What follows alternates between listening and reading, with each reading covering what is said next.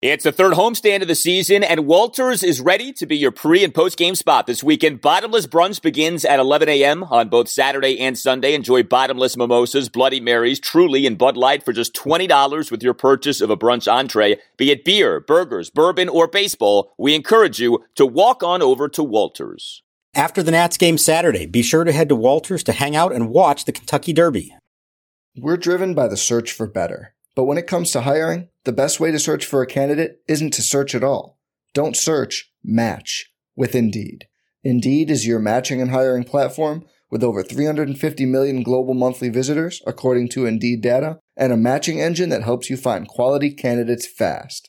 Leveraging over 140 million qualifications and preferences every day, Indeed's matching engine is constantly learning from your preferences. Join more than 3.5 million businesses worldwide that use Indeed to hire great talent fast. And listeners of this show will get a $75 sponsored job credit to get your jobs more visibility at Indeed.com/Blue Wire. Just go to Indeed.com/Blue Wire right now and support our show by saying you heard about Indeed on this podcast. Indeed.com/Blue Wire. Terms and conditions apply. Need to hire? You need Indeed. Lester's 2-2 struck him out swinging with a fastball. He wanted it in, left it over the plate, and John Lester gets his first strikeout in a Nationals uniform. Outfield plays Schwarber to pull. Big gap to left center. Here's the pitch. Swinging a long drive, right center field. Back on this one is Harrison. Looking up, and this one is gone! Into the second deck. It's a leadoff, walk-off, two-run homer for Kyle Schwarber. Nationals win it 2-1.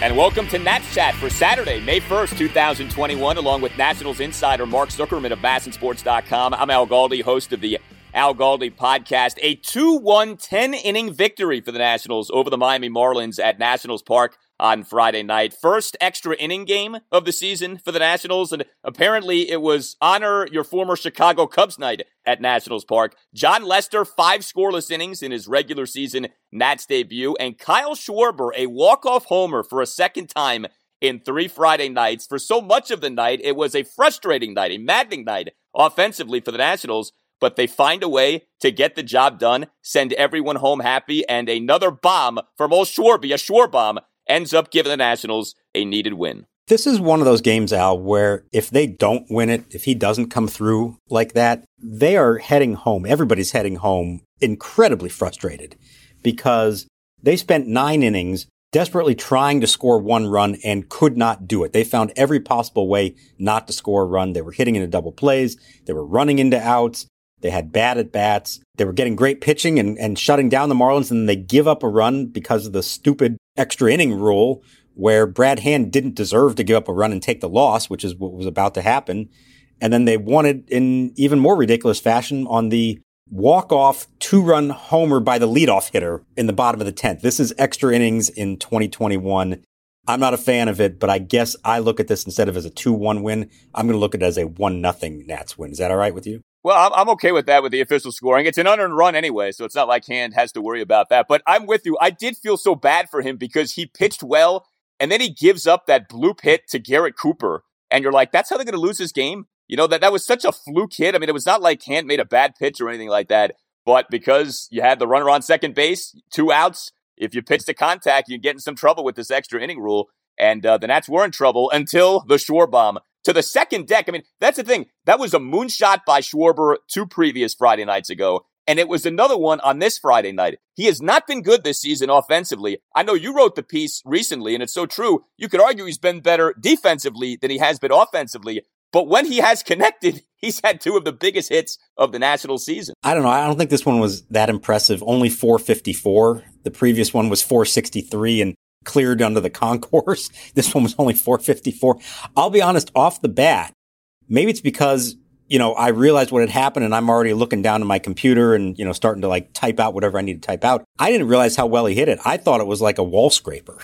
And it wasn't until later on that I looked at the numbers and saw that it went 454 feet. This guy does not get cheated. I mean, when he hits one, he really connects. And I thought it was interesting, you know, after watching the Marlins manufacture that run the way they did, I wondered if the Nats would try a similar tact. in their half of the 10th inning. And Davey said that typically you would think that, but because he knew who was coming up to bat, he said to Schwarber, hey, just take a big swing and see what you can do with it. And he took a huge swing. And because of it, they've won 2 games because of him. There's a lot of things that he hasn't done well for them, but you can definitively say that he has won them 2 games with his bat. Yeah, I would have slammed Davey if he had Kyle Bunt in that spot. No, that wasn't going to happen. No. Yeah, I mean, there are some who you say bunt. And actually, that's one of those spots where it does make sense to bunt because all you need is the run. And so if you got a guy in second, I think it actually does help you. But a guy like Schwarber, who's got that kind of power and has already done this season, like, let him swing away. That's why he's here. And to his credit, he's given him a couple of walk-off wins here. It was, though, nuts watching this game. The Marlins are a team, the offense is basically nothing, but the pitching is impressive. Like, if the Marlins are going to have a second straight surprisingly successful season, it's going to be because of the pitching. Game is scoreless through 9 innings. Nats go 0 for 6 with runners in scoring position for the game. And how about the frequency with which the Nats hit into double plays on Friday night? This drove you bonkers. Inning-ending double plays off Nats bats. Bottom of the 3rd, bottom of the 6th, bottom of the 7th. Yet another double play in the bottom of the 8th inning. It was one after another on Friday night. You know, the good news is they made contact. They only struck out, I think it was 4 times in the game. So I guess, you say, hey, put the bat on the ball, make the defense work. Well, they made the defense work and the defense took care of business for them. And, hey, sometimes it's bad luck. It's going to happen. But there were some bad at-bats in there. Starlin Castro, with a runner on third base and 1 out, twice swung at the first pitch and made an out that couldn't get the runner home. The first was a shallow fly ball to right field that couldn't score Harrison in the first. And then the killer 6-4-3 in the 6th. Those were not good at-bats. Schwarber came up after Josh Bell walked on 4 pitches in the first inning, and now it's bases loaded, and Schwarber pops up to end the inning. That was a frustrating at-bat. There were a lot of very frustrating at-bats in this game, and it does remind you that they have a long way to go to get to where they want to be. I mean, until the 10th inning, this was basically the Josh Harrison, Yadiel Hernandez show, and nobody else. Those 2 were great. They kept getting on, and nobody behind them could drive them in. That's not a way to live life for 162 games. They got by in this one, winning it, but that's not a formula for success, and they're going to have to be better than that. The Nationals have a major offensive problem. There's no getting around it, and even once Juan Soto is back, I don't think the problem is fixed. I mean, they had offensive struggles prior to Juan getting hurt. He's a great hitter, but he's only one person. He can only do so much. I mean, you look at this lineup, Yadiel Hernandez, as well as he's hit, and he had another nice game on Friday night with the 3 hits, but he's your number 3 batter? Like, that's where we're at? Yadiel Hernandez, who's not even supposed to be on the team, is your number 3 batter. Starlin Castro, who has hit for 0 power this season, is your cleanup batter? Like, that's what we're doing now? Davey's still not playing Ryan Zimmerman. Josh Bell was back out there in the 5 spot. I know he hit the home run in the last game, but another hitless game for him. I mean, this is kind of what the offense, it's certainly what the offense has been this season. I don't know that it's going to change substantially. I mean, unless everyone catches fire at once, I don't know that you're going to see much better than this as the season goes on.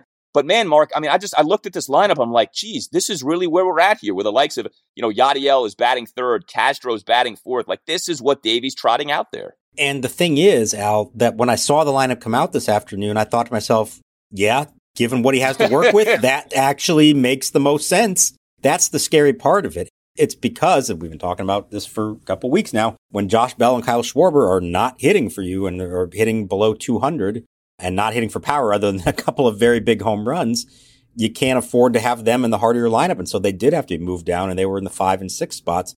And so who's left? And because we saw that Trey Turner just, for whatever reason, is more comfortable leading off, you have to put him there. You can't put him in the middle of the order. So who's left? Well, Harrison's been getting on base, and Yadiel is hitting 400 now. So let's give him some credit. Again, I don't know if in the long run he can continue to do this. And certainly when Soto is back, I don't think there's going to be a spot for him in the lineup. There will be a spot for him on the bench, I believe. But given what they had to work with, I think that was their best arrangement Davey could come up with for this game. But in the long haul, that's not going to work. They're going to have to get Soto back, and they're going to have to get production from the big guys who are supposed to be producing more consistently than they have. Yeah, like we said, Hernandez, 3 singles on Friday night. 1 out single, bottom of the 1st. 1 out first pitch single, bottom of the 6th. 1 out first pitch single, and a stolen base. A rare successful steal for the Nationals this season in the bottom of the 9th. I mean, I guess at this point, we're not surprised when Ryan Zimmerman doesn't play, but were you at all surprised that Zim didn't get the start in this game tonight? No, and I think the Bell homer the other night may have been the reason for it. You just wanted to, keep him feeling good about himself. I do think he's going to start one of these games. I think there's a lefty for the Marlins in the series finale, and, you have day games. So I think it makes sense that we will see him. What I am more surprised by is that we continue to not see him pinch hitting late in games. I thought Davies' pinch hitting choices were odd in this one. He goes with Hernan Perez, who we've been talking about, now 0 for his last 18, as his first hitter off the bench in the 5th inning. And I get it, it's still early in the game, but you had a runner on in a scoreless game.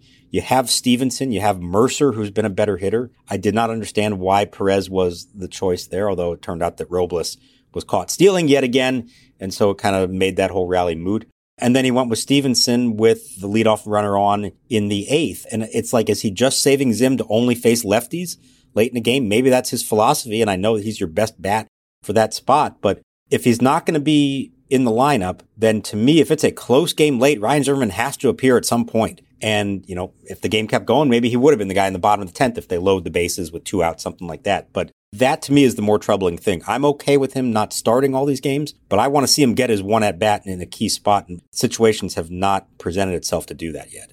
For those who watch the game on TV, Masson at one point put up a graphic that compare and contrast Zimmerman's season so far versus Bell's season so far. And, I mean, I'm almost surprised they put that up there. It was embarrassing, okay? I mean, what Zimmerman has done vis-a-vis what Bell's done, and you're just like, how is Zimmerman not playing more? I mean, no one is saying he should start every game, but good God, like, Hernan Perez and not Zimmerman tonight? Like, what was the sense behind that?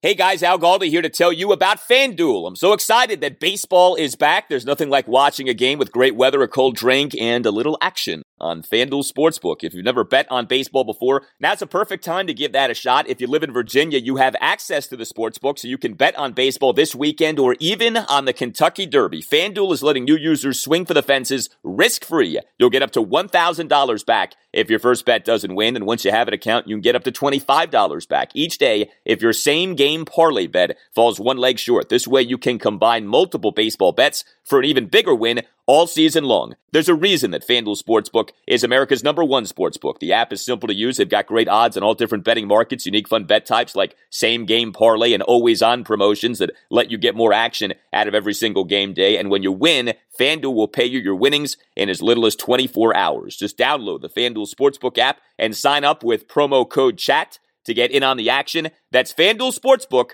promo code CHAT. 21 plus and present in Colorado, Iowa, Illinois, Indiana, Michigan, New Jersey, Pennsylvania, Tennessee, or West Virginia. First online real money wager only for risk-free bet. Refund issued as non-withdrawable site. Credit that expires in 7 days. Restrictions apply. See terms at sportsbook.fanduel.com. Gambling problem? Call 1-800-522-4700 in Colorado. 1-800-BETS-OFF in Iowa. 1-800-9-WITH in Indiana. 1-800-270-7117 for confidential help in Michigan.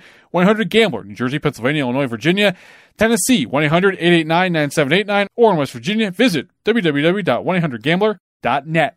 Are you interested in buying or selling your home? Support for Nats Chat comes from Rachel Levy of Compass Real Estate. By focusing on the personal parts of the real estate process and using technology to simplify the rest, Rachel seamlessly guides her clients through their experience. Rachel uses her deep local knowledge and exceptional customer service to advocate for her clients all across D.C., Maryland, and Virginia. To learn more, follow her on Instagram at RealEstateRachel. We're driven by the search for better. But when it comes to hiring, the best way to search for a candidate isn't to search at all. Don't search, match with Indeed. Indeed is your matching and hiring platform with over 350 million global monthly visitors, according to Indeed data, and a matching engine that helps you find quality candidates fast.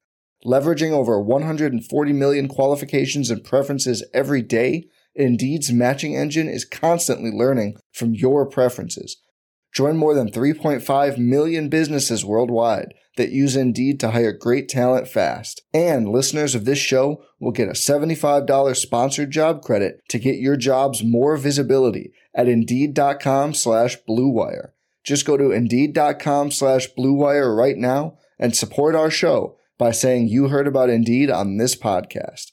Indeed.com/Blue Wire. Terms and conditions apply.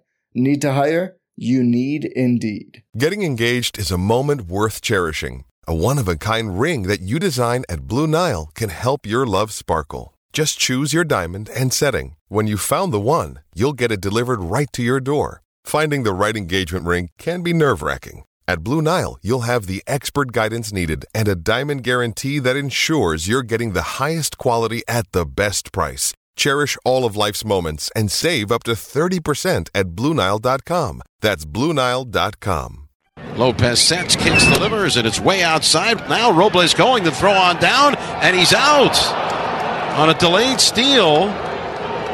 Robles, another caught stealing. And look, Victor, a couple of hits on Friday night, so he does continue to at least do a halfway decent job at getting on base. He 2 for 3 with a couple singles, one out single in the bottom of the fifth inning. Then he had a leadoff single in the bottom of the eighth inning. But, okay, bottom of the fifth, he gets that single, and he gets caught trying to steal second base. It was an odd play. It was a delayed steal for the second out of the inning. It was close, like a good number of these have been. I mean, it's not like he was out by a mile, but he was out again. And at that point, the Nationals were 7 for 13 on stolen bases in the season, nearly 50% on the year, which is woeful when it comes to trying to steal bases. What did you make of that moment there for Robles getting thrown out once again? Well, that stat is even worse than you said, because Trey Turner is 5 for 5, which means the rest of the team, at that point, this is before Yadiel stolen base, the rest of the team was 2 for 8 on the season. Oh. That cannot happen.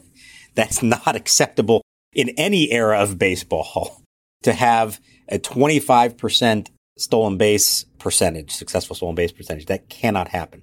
Now, I understand it was a spot to try to run, and it was a sort of close play. So, I mean, you get it. But at some point, you have to just put the brakes on. If it's not being successful and you're giving away outs that you just cannot afford to give away from a lineup that is not producing, I think you just have to put the brakes on. Unless you got a matchup where the pitcher is really, really slow to the plate. It wound up like a pitch out, it almost looked like. The pitcher was supposed to be up, and he threw it outside, and it set up the catcher perfectly for it. So maybe it was just one of those weird fluky things. But, I mean, man, they just cannot keep doing this to themselves. It's okay to run, but you have to know you're going to be successful. And at some point, if you're not successful, you have to put the red light on and just say, it's not going to work this way. We're going to have to try to score runs otherwise. They cannot give away outs like this.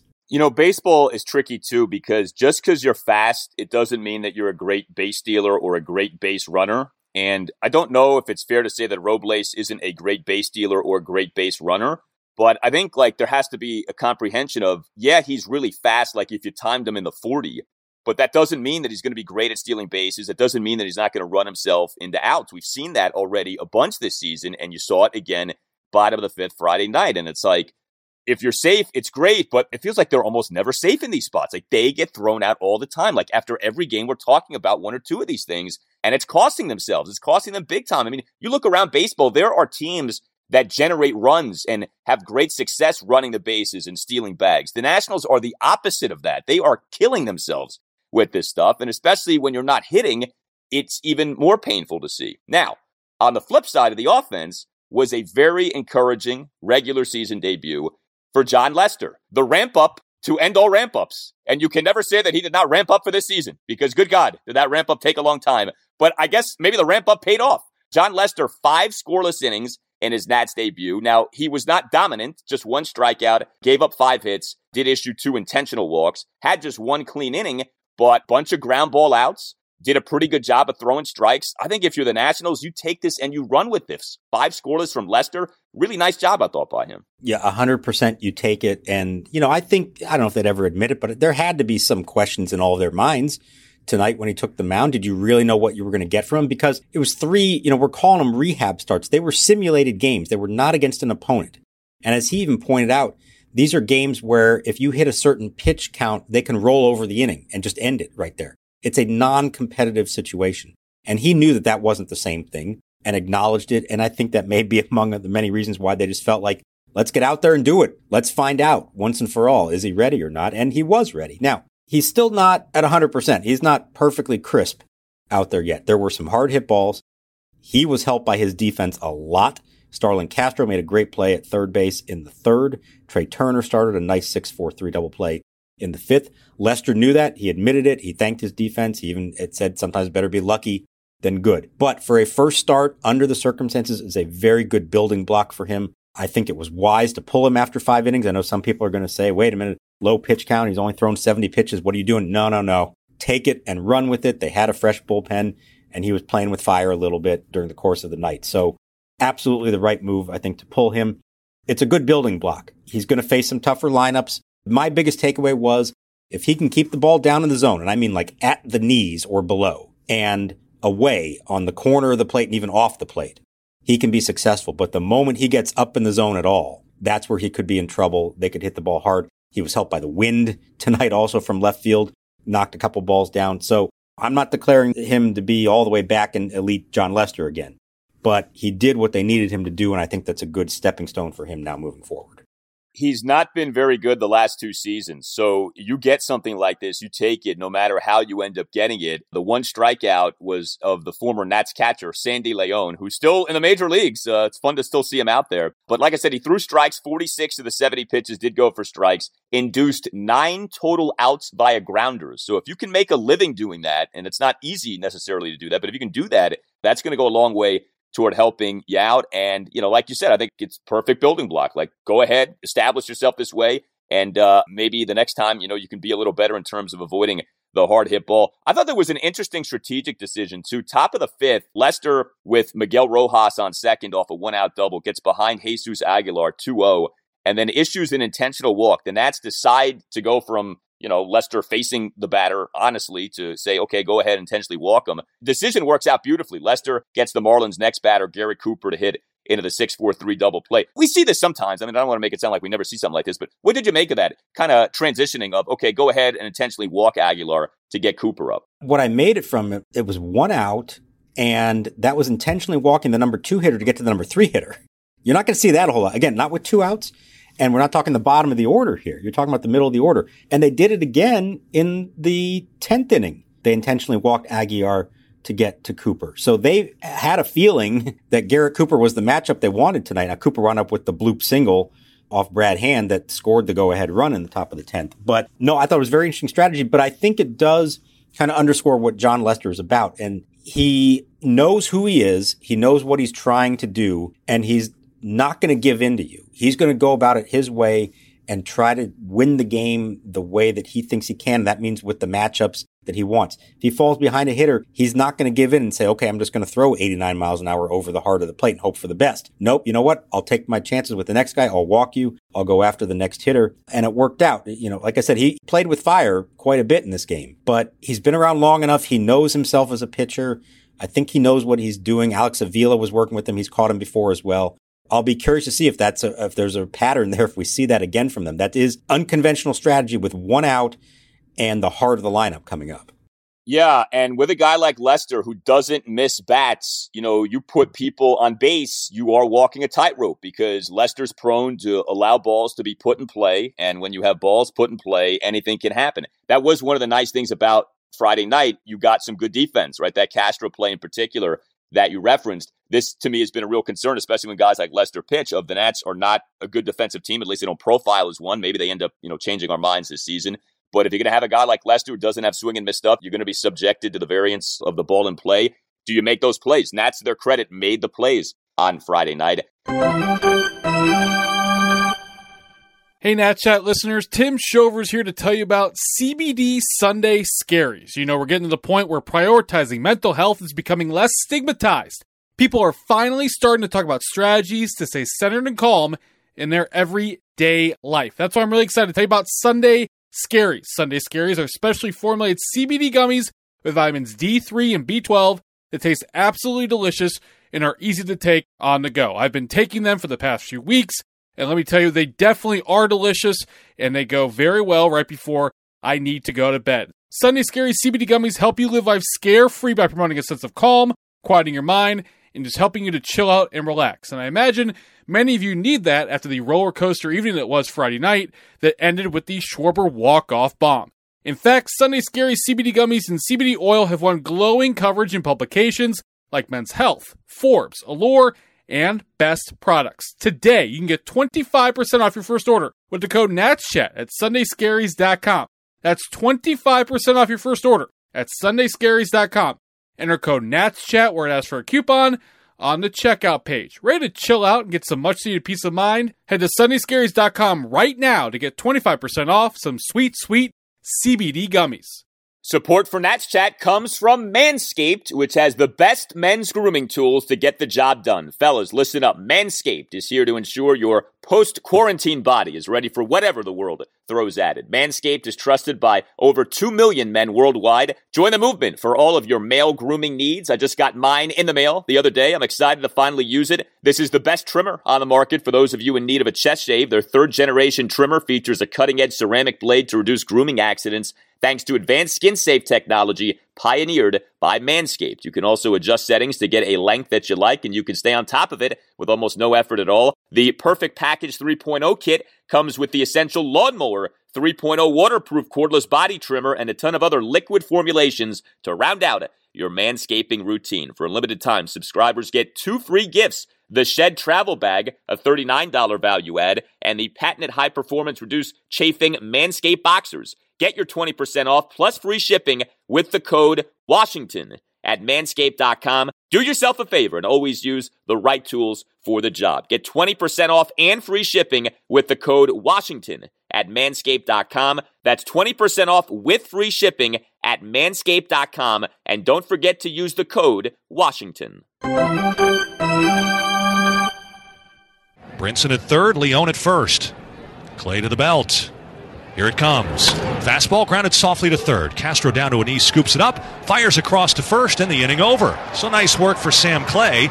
And then Davey went to his bullpen, and overall, another nice game for this Nationals pen. I don't know at what point we're able to declare the bullpen good. I don't think we're at that point yet, but we are now through the month of April for the Nationals. And the bullpen, so far, so good. 1 run unearned over 6 innings on Friday night. Kyle Finnegan had some issues in the top of the 6th, but Sam Clay, an absolute fireman to get out of that inning, comes into the game 2 outs, runners at the corners, game scoreless, induces a ground out for the 3rd out. Perfect top of the 7th from Tanner Rainey. Perfect top of the 8th from Daniel Hudson. Scoreless top of the 9th from Hand. And then, I don't think Hand did anything really that wrong in the top of the 10th, but with the runner on second, he gives up the 2-out bloop to Cooper, and the Marlins score a run. This Nats pen, you talk about taking it and running with it, which you got from Lester on Friday night. 100% you do that with this bullpen so far, especially with how much it's been leaned on. I think they are trending in the good direction. Maybe you're right, they're not quite there yet, but you went into the season and you felt like Hand for sure was a sure thing, and he's been good. Even, the spring we're kind of concerned, where's the velocity and all that. Hudson didn't have a great spring, but he has looked very good. He's throwing the ball really hard, and the more work he gets, I think the better he is. Rainey is coming around. The velocity is there. He's starting to look like the guy he was supposed to be all along. So that's 3 at the back end. And then to me, the bonus here that we didn't really know what you're going to get is Sam Clay, who was another one who wasn't supposed to make the team coming out of spring training. And all of a sudden he's here because of injuries and COVID and everything else. And now Luis Avilan's Tommy John surgery has opened up a spot for him. And he looks like a real find. Again, small sample here, but he does look like someone who can come in, get out of a jam. He's really tough on lefties. The slider is legit. So if you now have 4 and, even 5 deep with Finnegan, and we haven't even talked about Suero, who's out, he was pitching really well before he got hurt. There is depth there for them. And I like that. The only worry you have is if they start getting used too much, do they wear down? Well, because they haven't been in a lot of close games, because they've had a lot of off days, there haven't been many back-to-back appearances for them. Now let's see on Saturday, if they're in position like this again, are all of them good to go or not? But what we've seen so far, it is impressive, and I think they are trending in a direction where we can call them a good bullpen. Yes, and we've seen so many times over the years the bullpen struggle early, the bullpen be a mess, the bullpen being something you have to overcome game in, game out.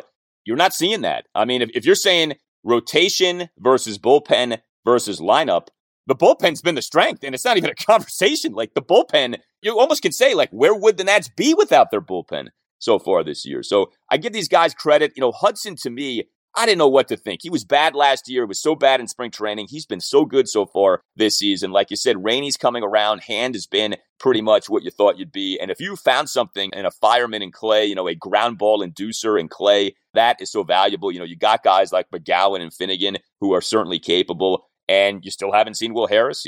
Everyday Wander's been out for a while here. We'll see when he comes back. So good to see this with the Nationals bullpen. All right, so Lester gives the Nats exactly what you could have hoped for on Friday night.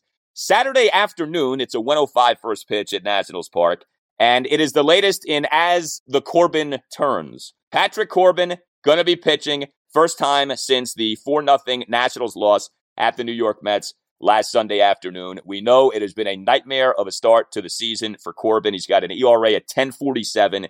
He's got a whip, a 2.02. With Lester now part of the rotation, I know they're skipping Joe Ross because they want to manage his innings, but you've got Fedde doing as he's doing. You've got Max Scherzer, obviously, as Scherzer, even though I know he struggled in his last start.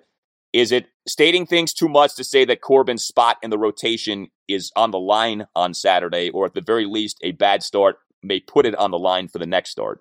I don't think yet, no, because the only way that anybody is losing a spot is if Steven Strasburg is back, and he's not there yet. It sounds like going to throw off a bullpen mound this weekend for the first time. Well, you do that, then you got to start facing live hitters, then you got to build yourself back up the way that John Lester did. So we're still several weeks away, I think, from that. So I don't think that Saturday's start is make or break for Patrick Corbin. Now, he does need to put together a much better start to ensure that he doesn't get in a position where he is one start away from losing his spot. But for now, no, because they don't have another option that's healthy and available to them. I thought it was interesting that they decided to have him start this game. It could have been Joe Ross, like you said. They pushed Ross back to Tuesday against the Braves.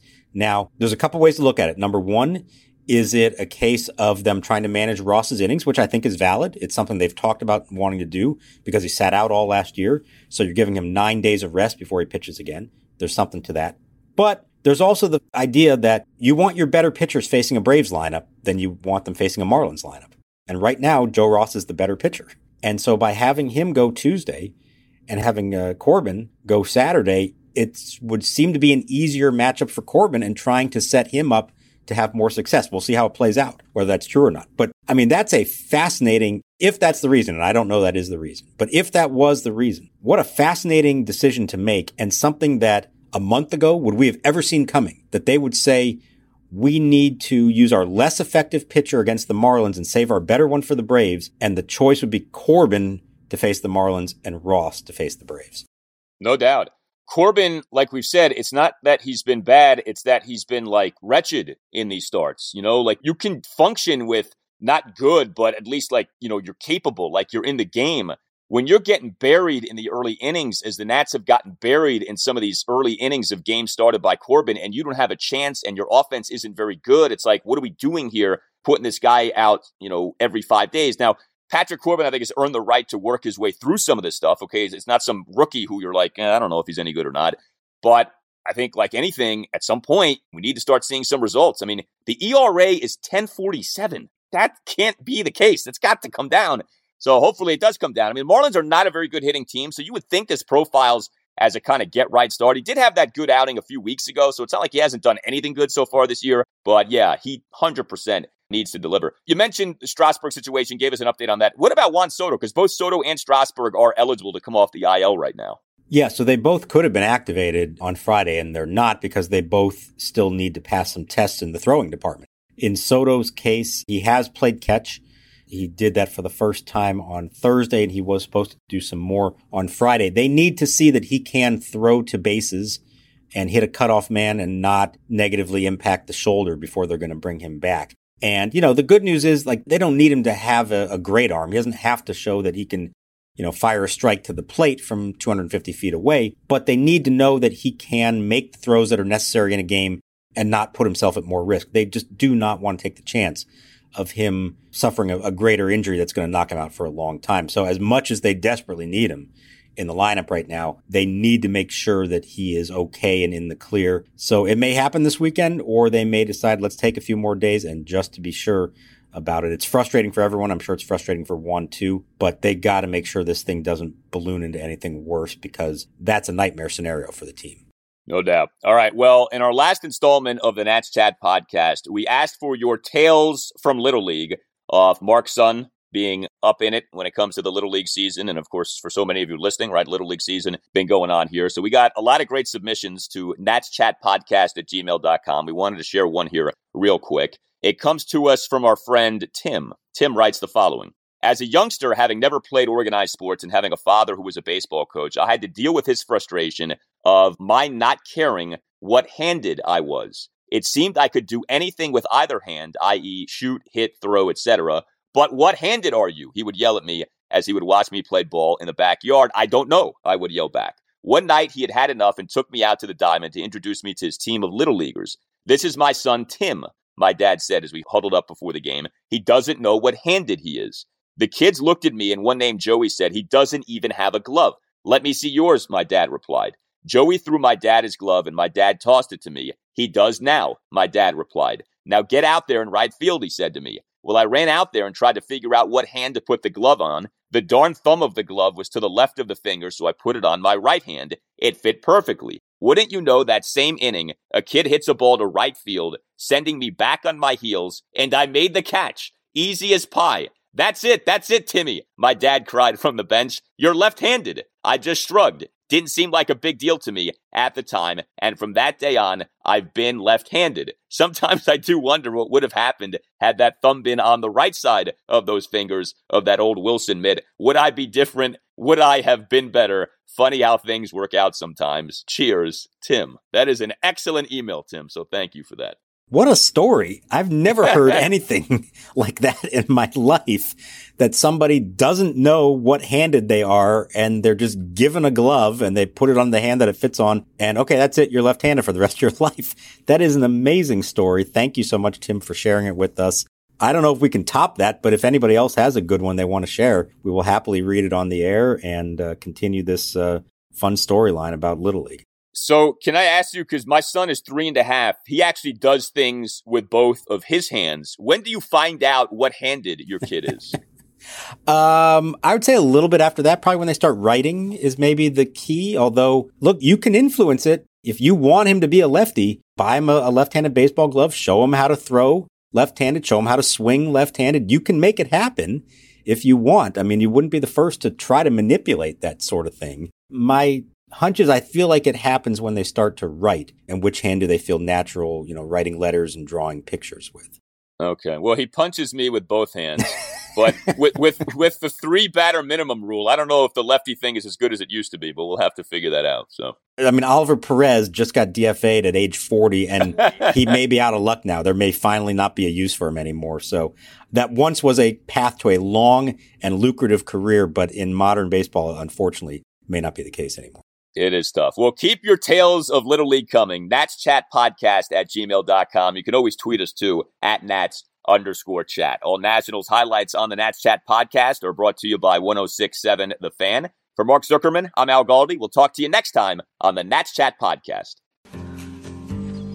Smalls, throw to second. Okay. Please catch it.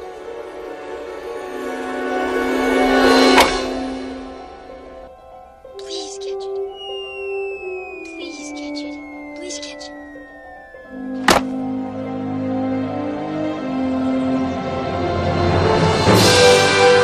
Yeah! All right. He's all right. Told you so, man. Every fan knows the right player in the right position can be a game changer. Put LifeLock between your identity and identity thieves to monitor and alert you to threats you could miss. Plus, with a U.S.-based restoration specialist on your team, you won't have to face drained accounts, fraudulent loans, or other losses from identity theft alone. All backed by the LifeLock $1 Million Protection Package. Change the game on identity theft. Save up to 25% your first year at LifeLock.com/aware.